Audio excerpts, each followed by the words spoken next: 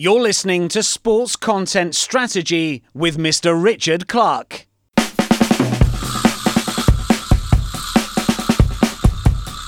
One of the things that happens with Europe, and I don't want to say this is a slur, but I think it's sometimes a product of ignorance, is that the Asian fan is very often patronised. The Premier League has been so dominant for all the efforts of leagues like La Liga. It's very difficult to compete with that because, quite frankly, they got there first. They did it really well in a broadcast sense. And of course, beyond that, they also had the clout of the clubs who were independently pushing themselves in the marketplace as well. You will get somebody in Malaysia, Singapore, Jakarta, wherever it is, writing a really well-reasoned, really articulate sort of response to something you've said or asking you a question. But also, you'll get somebody from Cambodia, Laos, who doesn't maybe have the English skills, but they will use what they've got. They'll just say hi, or they'll say, I love Man United, or they'll just use emojis or what have you. And I think as much as anything else, I love that, because that means that people are there watching and engaging. Hi there. Now, if you live in Asia and you follow the Premier League, then John Dykes will be a familiar face. He hosts coverage of the English top flight for Fox Sport Asia out in Singapore. John is English, but he spent the majority of his broadcasting career in Southeast Asia. Therefore, he's well positioned to discuss how interest in the Premier League has grown in the past few decades, to analyse which leagues are best placed to compete, and also challenge some of the myths about football fans in this part of the world. Check out my show notes for links to John and Fox Sport Asia. Also, feel free to contact me if you have any questions about my consultancy, this podcast, or you just want to say hi. Anyway, let's get back to the task in hand, covering the Premier League in Asia with this man. Hi, I'm John Dykes, and I host a 3 times a week Premier League-based chat show on Fox Sports Asia, which covers a large part of Asia, in particular Southeast Asia. I come to it having worked for 7 years as the lead anchor on the Premier League's global content service.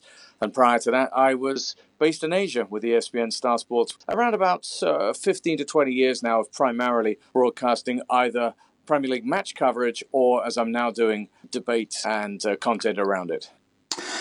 So tell us about your show. You don't use footage, but you analyse the game, talk about social media, talk to pundits around the world. Yeah, kind of. We aren't a Premier League broadcast partner at the moment in the territories we go to, but what we do is Monday, Wednesday, Friday, certainly in terms of the traditional TV and on our streaming service, we make a 30-minute show in which I do pretty much the things you said, but also we can assume knowledge in terms of we don't necessarily feel that we need to show clips or highlights or anything like that. Where we are is we're picking up on the major talking points, and more crucially, we're trying to engage the audience in a way that we don't feel that they have been fully engaged in Asia. And the beauty of what we're doing is that it's not just something that goes out on the TV and we lecture away at people, and I give my opinion, and my guests do the same. What we try and do is stimulate a debate. And because we also put this out via Facebook Live, so we basically live stream it on Facebook, we take real-time comments and answer questions as they come in during the show. We try and keep it as vibrant and organic as possible. And then the other thing that we look to do with it is, of course, it's not just sort of destination 3 times a week viewing. The whole point is that we're building up a community via the digital platforms as well as the TV show, which means that really we just keep it going in 24/7. So even at the weekends, and what's really pleased me recently is I've started doing little sort of Facebook hangouts and social media stuff at the weekends, whereby we're sitting here watching this game, and of course you're watching it on one screen, but you're communicating with me on another, and we're having a little chat about that thing we said on Friday that was going to happen, and it looks like it is happening in this game, or that thing that we worried might happen has happened. So it's a really it's a fluid situation, and that's what I think we're working towards, particularly given the changing nature of the way people consume their sport these days. The knowledge of the Asian fans, you said you assume knowledge, that you assume they're watching. I mean, it's an obvious question, I suppose, but just how passionate are they? In Europe, in England, we presume they are watching every game, consuming everything. There's blanket coverage. Is that the way it is? Yeah, absolutely. I think one of the things that happens with Europe, and I don't want to say this is a slur, but I think it's sometimes a product of ignorance, is the Asian fan is very often patronized and characterized in one of two ways. One of them would be the hysterical idol worshipper who mobs them when they get off the plane, come over here on their pre-season or tours.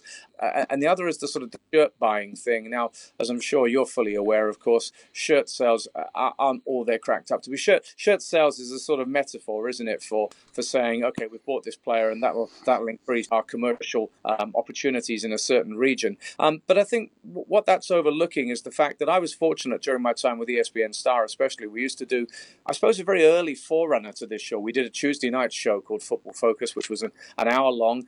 Because of the different territories we went to, we were in various stages of rights ownership. We decided to bin the footage all together and just do a panel show. And that's where we had me plus as many as 4 guests just debating. And what we found then is good old email, which is what we used back then. We had tons of feedback coming in. And it also taught me that there was a very football literate, articulate, knowledgeable, passionate audience out there that perhaps wasn't particularly well catered to. I think for whatever reason by their either incumbent Premier League rights holder, broadcaster, or whatever it may be. So in a way, there's an opportunity. And all that's happened since then is I then went and worked on the Premier League's global feed, but I went along there very much armed with the knowledge that we weren't just squirting this broadcast out to some faceless audience. I actually knew who we were going to, and I knew how much they were aware of football and understood it, which meant that I'd like to hope it meant that I was able to bring a broadcast to them that they deserved. And then having come back to Asia, we've very much built upon that, as I said, by at the moment not being a broadcast rights holder, but not letting that get in our way. Because, as I said, in these multi-screen days, sure, you're going to watch the game on one screen, but we would like to think that you'll come to us for your debate, for your community, for everything else, even fantasy gaming, because we're all doing that as well these days. We're not long into the Premier League season. Teams have been on tour, and you've got the Singapore tournament. Teams have been coming to Asia very seriously for 10 years or so. Has that had an effect? After an Arsenal or a Man U come to Asia, Singapore in particular for the tournament that's held there, is there obvious knock-on effect and increased interest?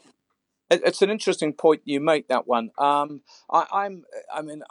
no youngster. I went to live in Hong Kong as a teenager, in my late teens, in the early 1980s, and I remember back in those days, you would get the occasional visit by a club, and I remember going down to the to So Kom Po in Hong Kong, down the stadium there, and watching Liverpool, who arrived for, I think it was a post-season one, and back in those days, it really was a jolly up for the guys, and they turned up and played against the team, and we all rocked up there, thinking, great. And remember, this is like, early 80s, 82, 83, or maybe 83, I think it was.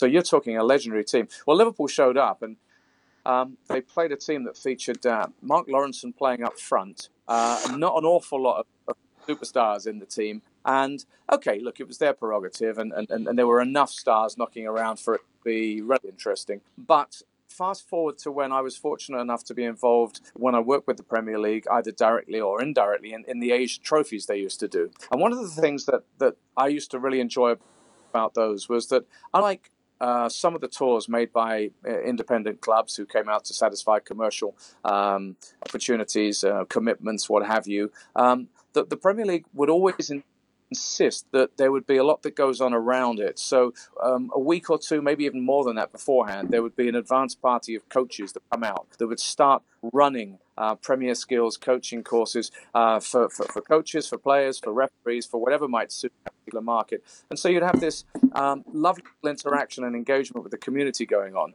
And what we found was the really big clubs, now they autonomously have their own Asian marketing and commercial teams in place anyway.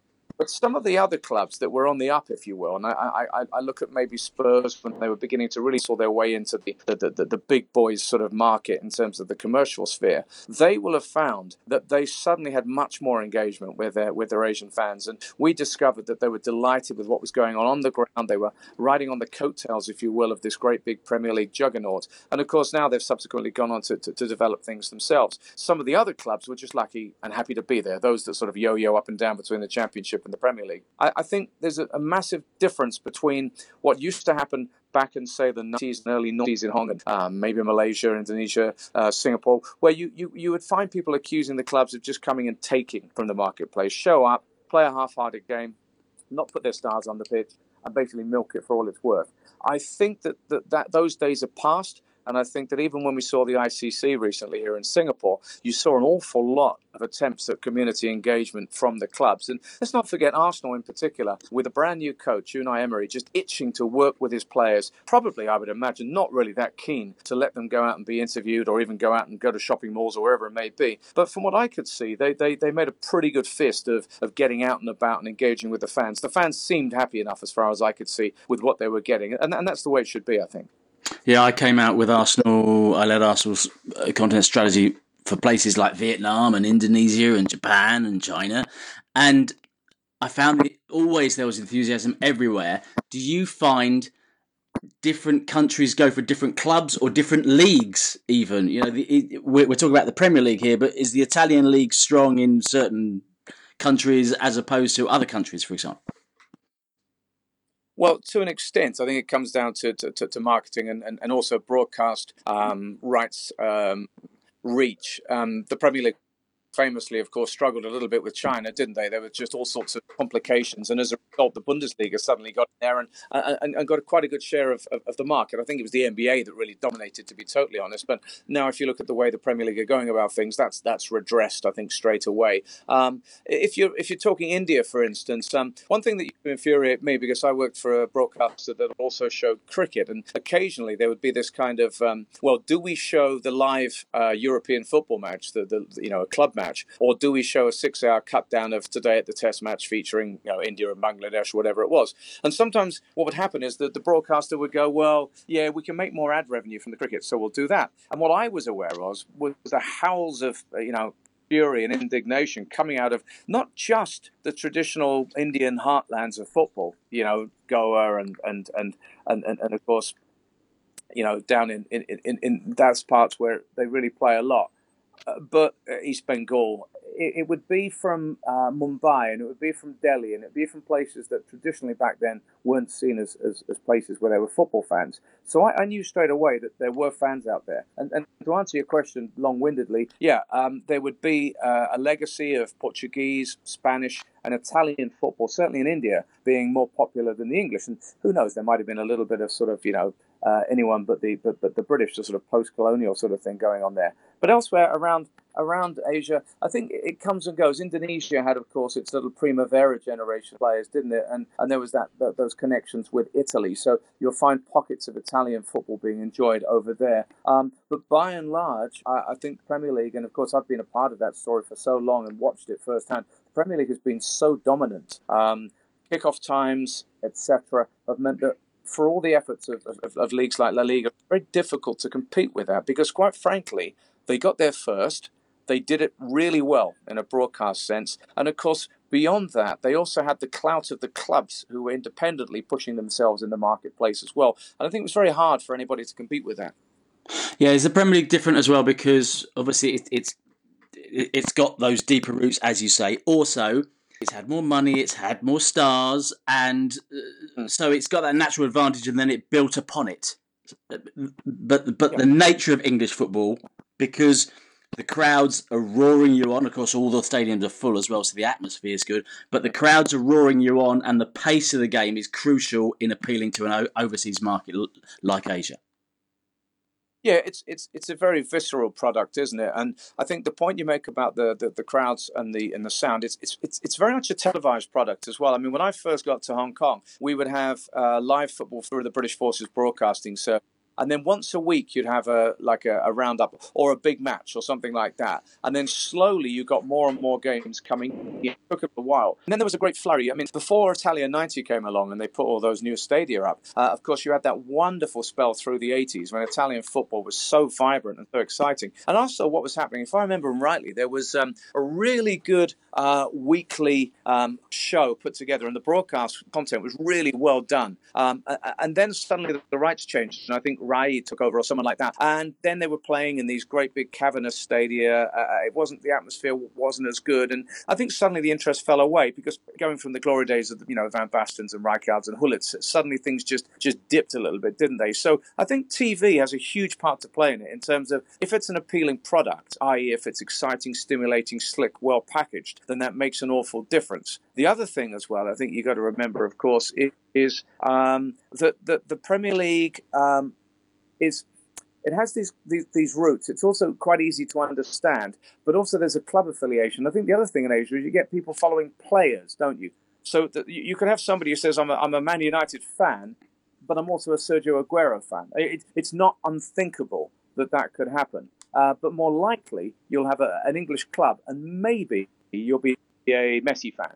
So in a way, I think that the league, the Premier League, has maintained its attractiveness. Whereas people will say, well, I'll watch that league because I want to see this player play.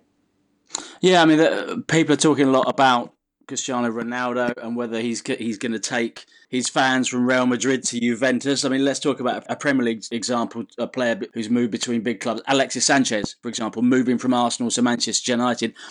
Do you sense that Asian fans follow the player and move clubs as well? You talked about them being a club fan and a player fan, but when the player moves, does the fan move with the club? Because that's the sense we have over here. But interesting to see your point of view.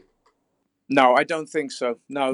I think the club affiliation in Premier League terms is so much stronger in Asia that won't happen. However, were it a player, I think moving certainly from one continental European league to another, and perhaps even within that league, I could quite easily see some shifting from being a fan of one club to a fan of another. But I think with the Premier League, it's been here long enough, and the allegiance is such. You see, look at Torres, for instance.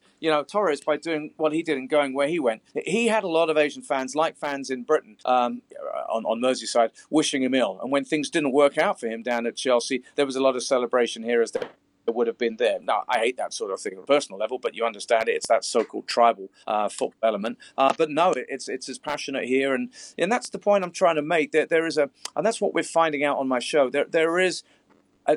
The world's become smaller, as you know. So nowadays, thanks to the internet, to social media, people are far more knowledgeable, but at the same time, they're far more swayed by what people are saying in their, little fan groups, their bulletin boards, their pages, their forums, whatever it may be. And I'm particularly enjoying getting into that space and saying, whoa, don't just go along with this because it's gone viral on social. Don't just believe this because this journalist has said this is going to happen. And that's one thing that I find fascinating, because people here are pretty much as across what's happening as they would be where you are. Yeah, and that's the internet, isn't it? I mean, an online newspaper can be read as easily as in London as in Jakarta or Tokyo or wherever it may be. But one thing I want to talk about, you say the world's got smaller. From a broadcast level and a show like yours, Skype seems to be a massive tool that maybe 3 or 4 years ago, 5 years ago, broadcasters would have been a little bit sniffy about the quality of the feed, etc., etc. But that seems to have changed, and now it's in the BBC 9 o'clock news. They'll use a Skype feed of an expert. You're using Skype feeds as well. I saw one of Mark Schwarzer and a few others. That seems to be a real tool now. Well, let's not disguise the fact that it's also cheap, free. In fact, okay. I mean, the side to that I think is worth pointing out is that ever since everybody was encouraged to become a broadcaster themselves, we're all journalists now, aren't we? We're all taxi drivers, we're all hotel keepers, we're all encouraged that we can do this. Ever since that became a thing, I think broadcasters' acceptance of what previously would have been considered not broadcast quality has softened, and I think now we recognise that the viewer will accept. Oh, that's a Skype. We don't expect it to be crystal clear. We think there might be a little bit of a delay. There might be a bit of blurring. Now, there was a time, of course, when you couldn't put something out on a so-called reputable channel like that. So in a way, it works two ways. It makes people feel, okay, there's an immediacy to this. That is that person. Because remember, again, if you set someone up, put makeup on them, and put them in a suit, put them in a fancy TV studio, that's all very classy, but they don't seem that approachable. Whereas when you've got somebody who's clearly in their living room and they've got their T-shirt on, and you go, well, that is that person, and they're, they've just got out of bed or they've just had their lunch or whatever it may be, and we're talking to them, and there's an immediacy to that. The only problem, and this is something that I've always had to try and explain to my producers and my colleagues around Singapore and around the rest of Asia, is that unfortunately they don't realize this, but broadband speeds, particularly in the UK, aren't really quite as good as we're used to out here. So one of the big problems that we're talking to a rather famous former player, and my producer's going, well, there must be something wrong. And I go, no, I'm afraid that you've got far faster connection here than they do. And that's the one thing that really is holding us up at times, because we've had a few broadcasts where we've had to say, well, even by our standards, our tolerance standards, we can't really accept that as quality. And that's really quite annoying sometimes. And there's also increased use of journalists. It used to be all about coaches, and you have to have played the game. The importance of playing the game, you need to have that authority.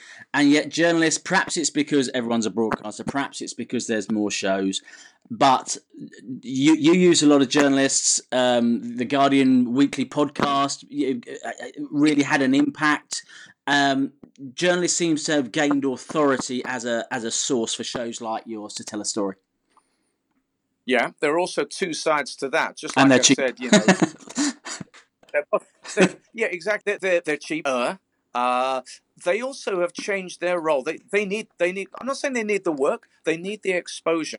Because as a journalist now, you don't hide behind a byline. You have to have the Twitter account. You have to have the social media account. You have to pull in big numbers. You have to have reach, and you have to appear on as many podcasts, broadcasts as you possibly can, because it gives you a competitive edge. Now, the reason I say that is that everybody's an analyst now. There'll be a guy sitting behind his laptop in Bangalore who do as detailed a scouting report from there as perhaps you might get from anybody outside of a football club itself. So there are some really switched on people with access to a lot of data, and they know their football. So the journalist then has to work on their exclusivity. And what I try to pull out of the journalist is they were in the press conference, because Premier League football is still quite hard to get through to people, to players, to managers.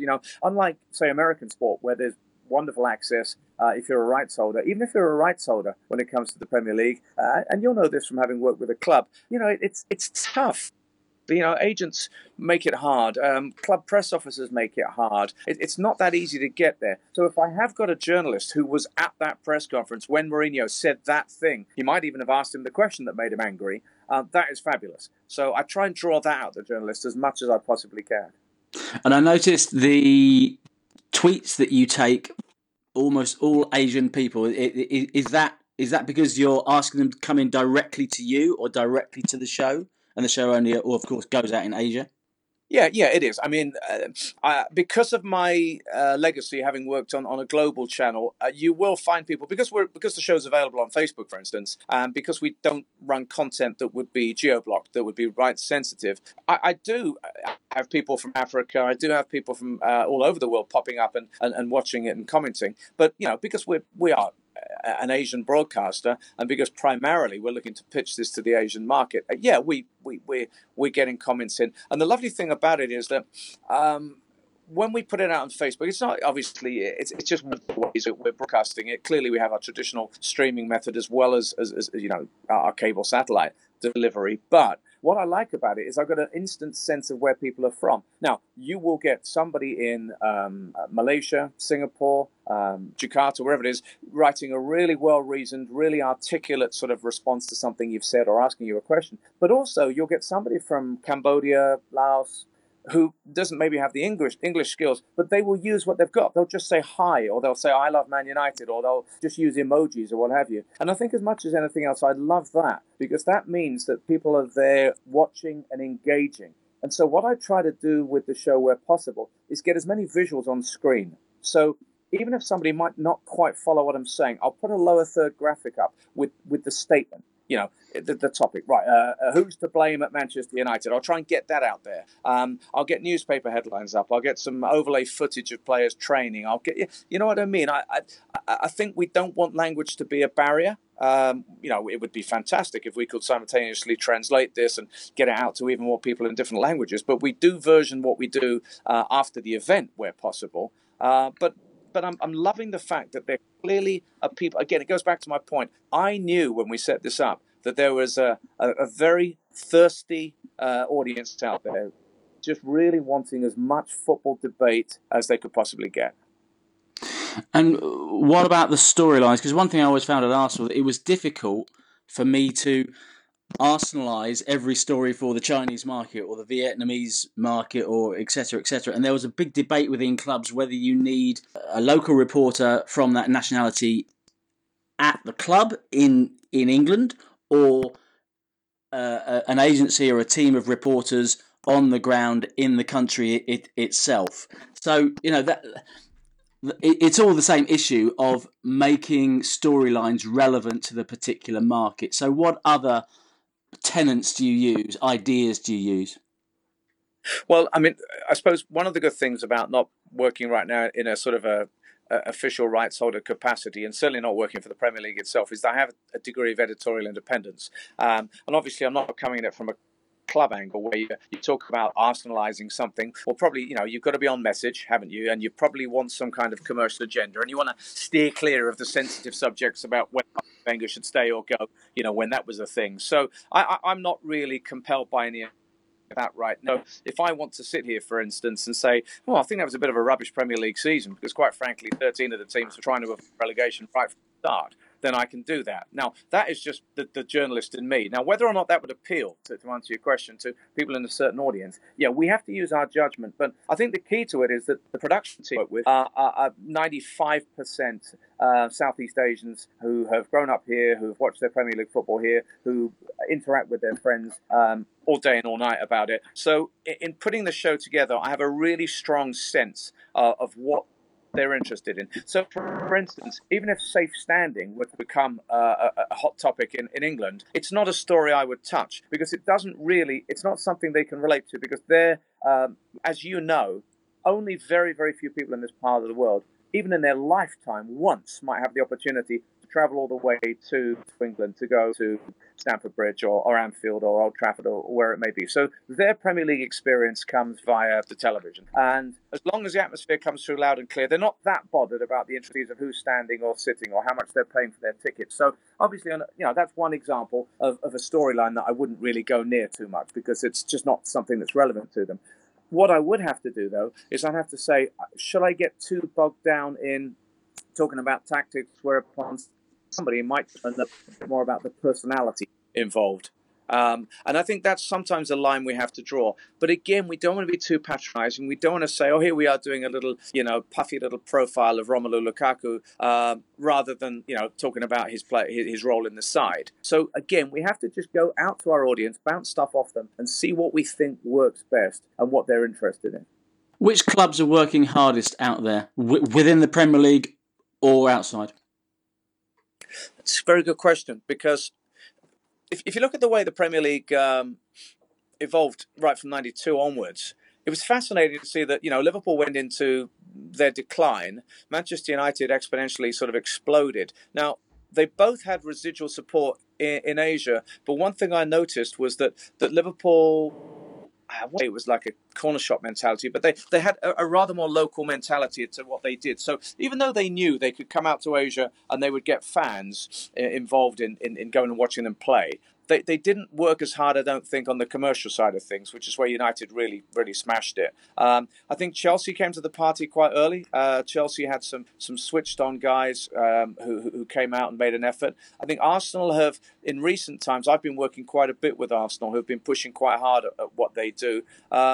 Manchester City are really fascinating. They are doing commercial tie-up after commercial tie-up out here. They've got a very vibrant organisation. But I think Chelsea are ones that have made some substantial efforts. They tried to get into China. They did a deal with the AFC. Because a lot of the time people say, how do we crack this? Do we go out there and set up soccer schools? Do we put our name to coaching initiatives, or do we simply go out there and try and sell products and tie up with commercial entities? I'm not seeing anyone new on the market, but I would say the big six are the big six when it comes to visibility out here. For example, we show Chelsea TV and Spurs TV across the Fox network because they're very mindful that we have a reach, and it's great that we have a commercial relationship with them. We are always looking to offer clubs, and we did something with Man City and something with Arsenal recently, because even though we might not be the official rights holder or a commercial partner with the Premier League in any way, they recognise that we have reach and access, and perhaps even they can use me to go out and do something for them that works for them in a certain marketplace. And we work with them like that. So I think all the clubs are really active right now, and I'm fascinated in what they're doing with social media as well, because that's something obviously that is, if you look at Indonesia, as you know too well, such a young market, such a social media active marketplace. I'm fascinated as I sit back and watch what the clubs do to try and engage with them. And what about China? Because that was always seen as the hardest nut to crack. It's got a different political situation there. There was the old Great Firewall of China, as people used to talk about as well. So is that still seen as the hardest nut to crack? Is it still different? I think the thing about China that's fascinating, I mean, having lived in Hong Kong for so long and having been around, the sort of greater China area for so long, what you can't ignore is that there was not a cultural predisposition to love football. It wasn't. I don't, as you know, being in Asia, you can't just be broadly stereotypical and have great brushstrokes when it comes to categorizing Asians. But I think it's fair to say that in certain parts of it, let's take cricket and India, for instance. I mean, that's in people's hearts, right? That's, and I think you would say that sport, broadly speaking, is in people's hearts in India. In China, I think culturally it may have been seen as a means to an end in many ways. And in certainly more affluent Chinese societies, Hong Kong, Singapore, there was always that, well, you're going to be a banker, doctor, lawyer mentality. Sport and showbiz, they're not really proper sensible careers. Well, obviously that's something that's changed, fortunately, but slowly. And it's taken a while for there to be more acceptance. And with that comes money. And that's the problem, really, isn't it? Because if you can't see that there's a career in it, why would you go and do it? And if you've lavished money on an expensive education for a kid, you're going to say, well, you're not going to go off and be a footballer. So I think that's where we, culturally have problems. And I think that's where China has had a problem. Then, of course, as you say, there was the firewall. Now, because there is still that incredible ability to galvanize an entire country, that kind of post-communist regime sporting thing, East Germany and all that. If a president says, right, this is the new sport and we're going to turn golf courses into football pitches and we're going to coach the coaches and we are going to leap forward, there will be an impact. But they're so far behind because I think the Premier League struggled for a little while to make substantial inroads in terms of the broadcast, which I think is usually something that drives the market.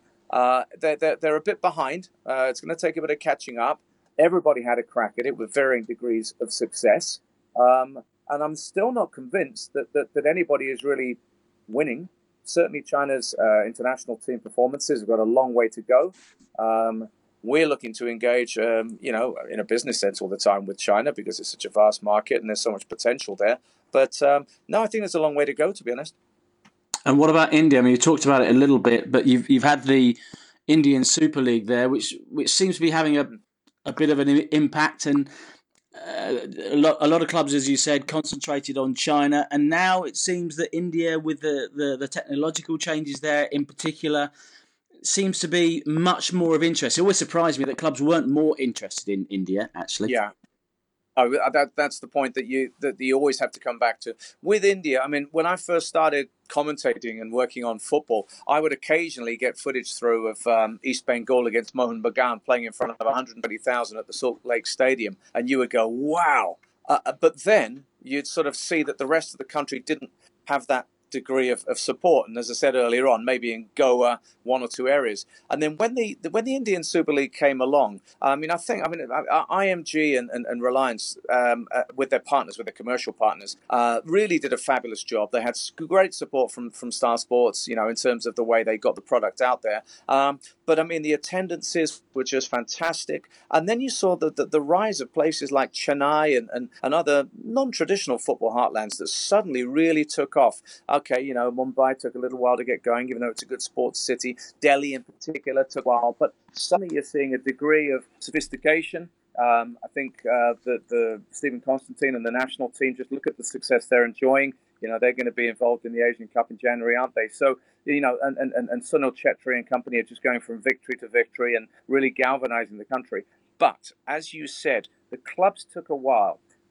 Think about this. Even though China had really no great international success or pedigree to speak of, they had trouble attracting the world's biggest clubs to go and play football matches there. Whereas India just hasn't had that. And I think it was an infrastructure problem as much as anything. Infrastructure, wariness, for whatever reason on the part of clubs. The minute that barrier is broken, the minute that there are facilities and infrastructure that the clubs say, right, we're happy to go there, we're happy to play in tournaments, we're happy to tour, well, they will get sensational crowds there, they will get incredible commercial support there, and it will explode. So once that happens, then India will go places as a football nation. I've been working in Indonesia, and I show people videos of the crowds there, and they look at it and think this is incredible. It strikes me that Europe, I'll talk about Europe in general, is very patronising towards Asian football, actually. Yeah. Absolutely. No, I've long felt that one. One of the problems, to a degree, in doing what I've done for all these years is that because I've been the face in many ways of Premier League, and I'm this white guy and what have you. It's very easy, and it tends to be the Western journalists in Asia who do it. There's that guy representing all those clubs who come and pillage Asia and patronise us. But it's very frustrating because obviously I've come from a background where I've worked within Asian football as much as I have within European football, and I know what the deal is. One thing that blew me away was I was in Jakarta doing something a couple of years back, and this fella came up and showed me his phone and played me a clip of these fans going nuts, and it looked like an indoor, like a basketball arena or something like that. I reckon somewhere between 5,000 and 7,000 fans watching a big screen going crazy. And he said, this is the Man United Supporters Club, and I said, where? And I can't remember. It was a small. No, I couldn't tell you which city it was, but I was surprised. I sort of said, right, well, is that the Indonesian one? He goes, no. That's one of 140 different fan clubs around Indonesia. And I said, well, was that a cup final? He goes, no, that is just a regular weekend. And so I'm looking at that, thinking to myself, okay, that's European football. Then, of course, as you know, when we go and watch Indonesian domestic football, a bit of violence and unsavouriness notwithstanding, it is incredible. I don't know if I've seen sport like that anywhere in Asia, to be totally honest with you. And the passion and that sort of tribalism that goes with it. I don't like using that word, but in that sense, it's incredible what happens. So, no, I don't think people get it, but I think it's very easy to go, okay, well, those people are going to queue up at the airport. They're going to, wave clappers at us at the game, and they're going to spend lots of money on us, and then we'll go away. I think I don't mind, in a way, that degree of ignorance, because I like Asia having its own football identity, and I like Asian crowds supporting their teams. And I also don't have any problem with somebody supporting their team in Indonesia and as many European clubs or Western clubs as they want, because I think that's the nature of football, to be honest.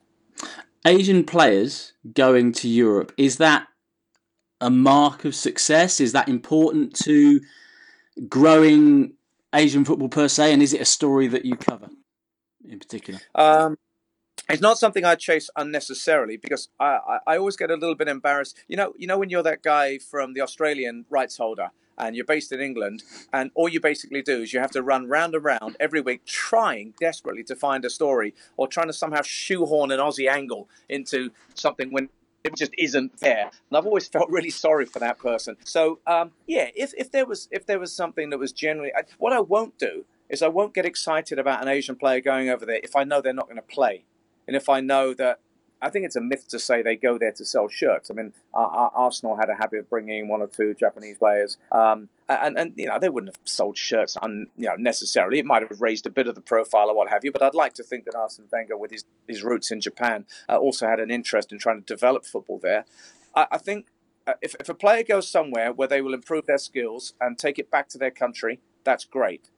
I don't like it when Asian players go somewhere and then find themselves, basically they're all diminished as a footballer. That's a waste of time and space. See, the problem we've got, as you and I know, is that as much as there's passion in Southeast Asia lags quite some way behind the East Asia and West Asia in terms of, that little gulf. You've got the Thais who do their best to close the gap if they happen to be at that time the strongest team in Southeast Asia. But there's a long way to catch up, with Japan, Korea, with Saudi, with Iran, with whoever's the strongest force at any given time. And I think the only way that will happen is through greater sophistication in terms of the domestic leagues, but that somehow probably needs players to come back from overseas with a bit of nous. So it's a sort of a catch-22 situation. Premier League, we talked about the pre-season tournaments, but they do a fair amount of work during the season. There's fan parties, there's events.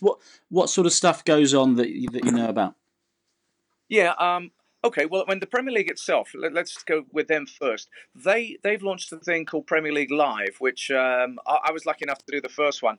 We were in Mumbai and we hung it around, I think, a weekend of matches, the centrepiece of which was a Liverpool-Man United game. So we had a huge stage set up in a big field. We got 30,000 fans in a massive sort of step screen, and I'm on stage with Peter Michael and Robbie, basically doing interviews before the game, working the crowd. Then you'd have like entertainers on stage. You have all the clubs coming and they'd have their marquees around. They'd have different interactive stations. There'd be little five-a-side games and things like that. Took it down to Cape Town after that and had a fabulous time down there. I think they were back in India a couple of years back doing it again. So that's a big thing. Manchester United, for instance, do I think as many as 3 or 4 engagements, like watching viewing parties around Asia in any given season. A lot of clubs do that, but United, I think, lead the way.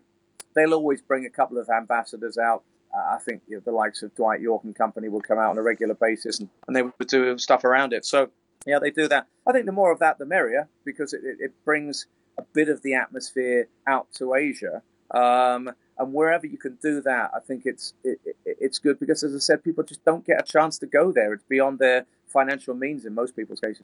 And what about La Liga and Bundesliga? Are they similarly active? My sense is both of them have got themselves going to try and catch up that Premier League gap in the last few years. Yeah, you've seen all sorts of methodology there. I mean, I think one of the things is competitive kickoff times, and I think both have tried, particularly La Liga, to tweak it. It's tough, isn't it? You know what Spain's like? It's that sort of late night culture, isn't it? So people don't really want to kick off at 7:30, especially they want to have their tapas and the games at 10 o'clock. It's a late night thing there. So to suddenly find games tweak their kickoff times for the Asian market, that's a difficult sell for the clubs, I think. I think. When you talk about the Bundesliga and La Liga, very often, I've got a lot of respect for the guys. They have offices in Asia. They work very hard at what they do. But I think they're also very mindful that the bigger clubs help to drive the agenda. So, for example, if Barca and Real Madrid work hard, then that La Liga broadly, and I think they have this synergy between the two organizations. You will find, obviously, Bayern Munich but Borussia Dortmund have done a fabulous job in recent times. They've been very active in the Asian marketplace. They bring out former players. Guys like Karl-Heinz Riedler have been really good. He's a really eloquent guy who comes out, and very savvy guy too. They do a lot of commercial activation. They get the fans involved wherever they can. We're Fox are the Bundesliga rights holder for this part of the world, so obviously we work closely with them. When Ancelotti took over at Bayern Munich, he was I'm at the Fox offices now. He popped in one night when they were doing something during the ICC and met some fans here. So they're active. It's good to see them pushing as hard as they can. What do you make of the Premier League change vis-a-vis the distribution of rights that recently the big clubs pushed for more of a slice of the cake of the overseas rights, because that's what's growing and the domestic rights are kind of staying still or slightly shrinking? Does that kind of play into your hands as someone who's leading the coverage of the Premier League in a major overseas territory?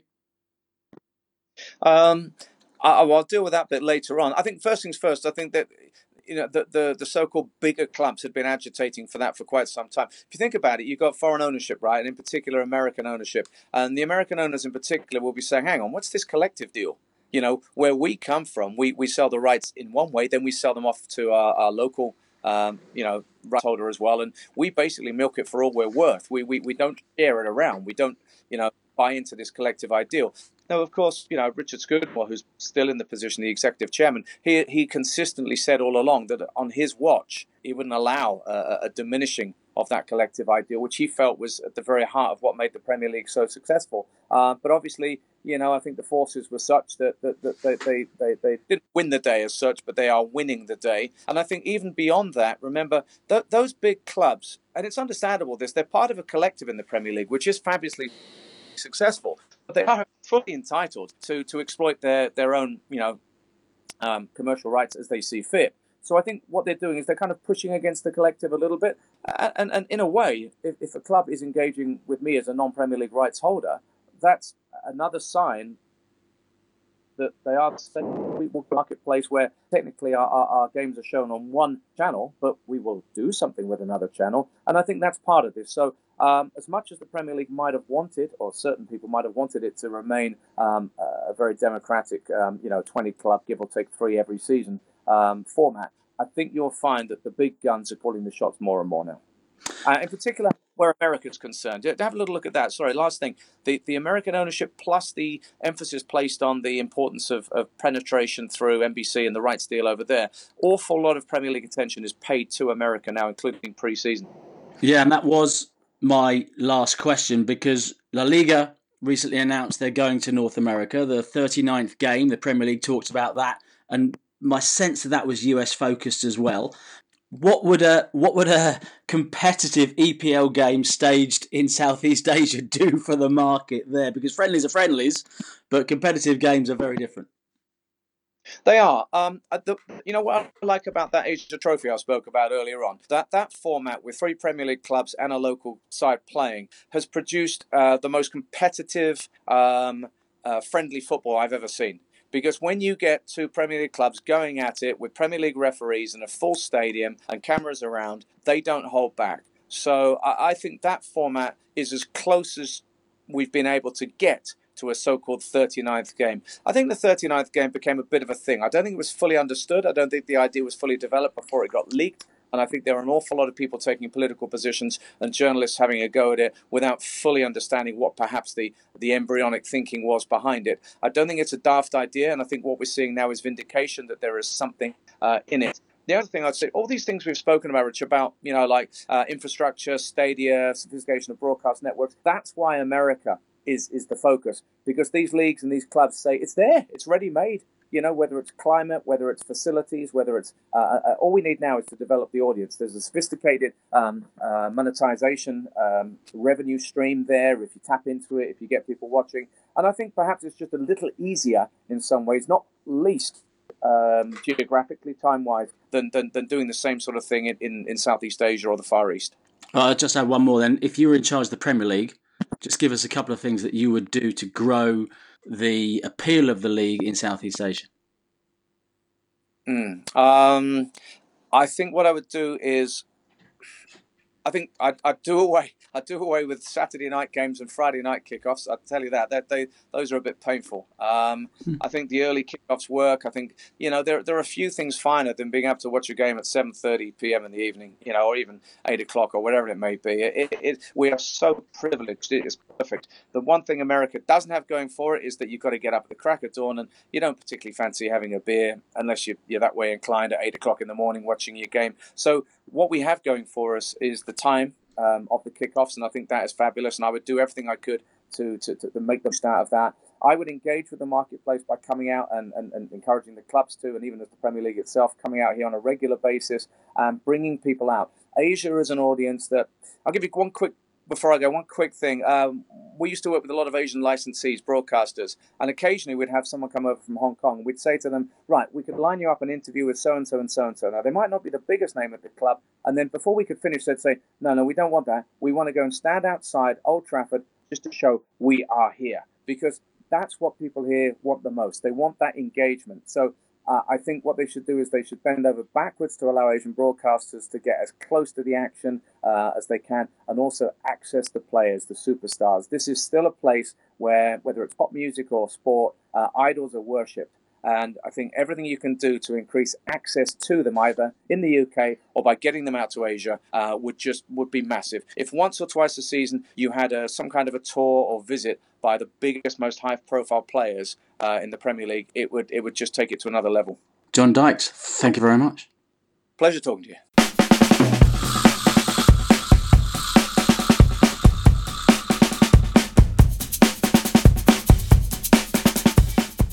Please follow at Sport Content Strategy on Instagram and Facebook. On Twitter, it's Sports Content SP. Richard is at Mr. Richard Clark on all social media. Read his blog and sign up for his newsletter at mrrichardclark.com.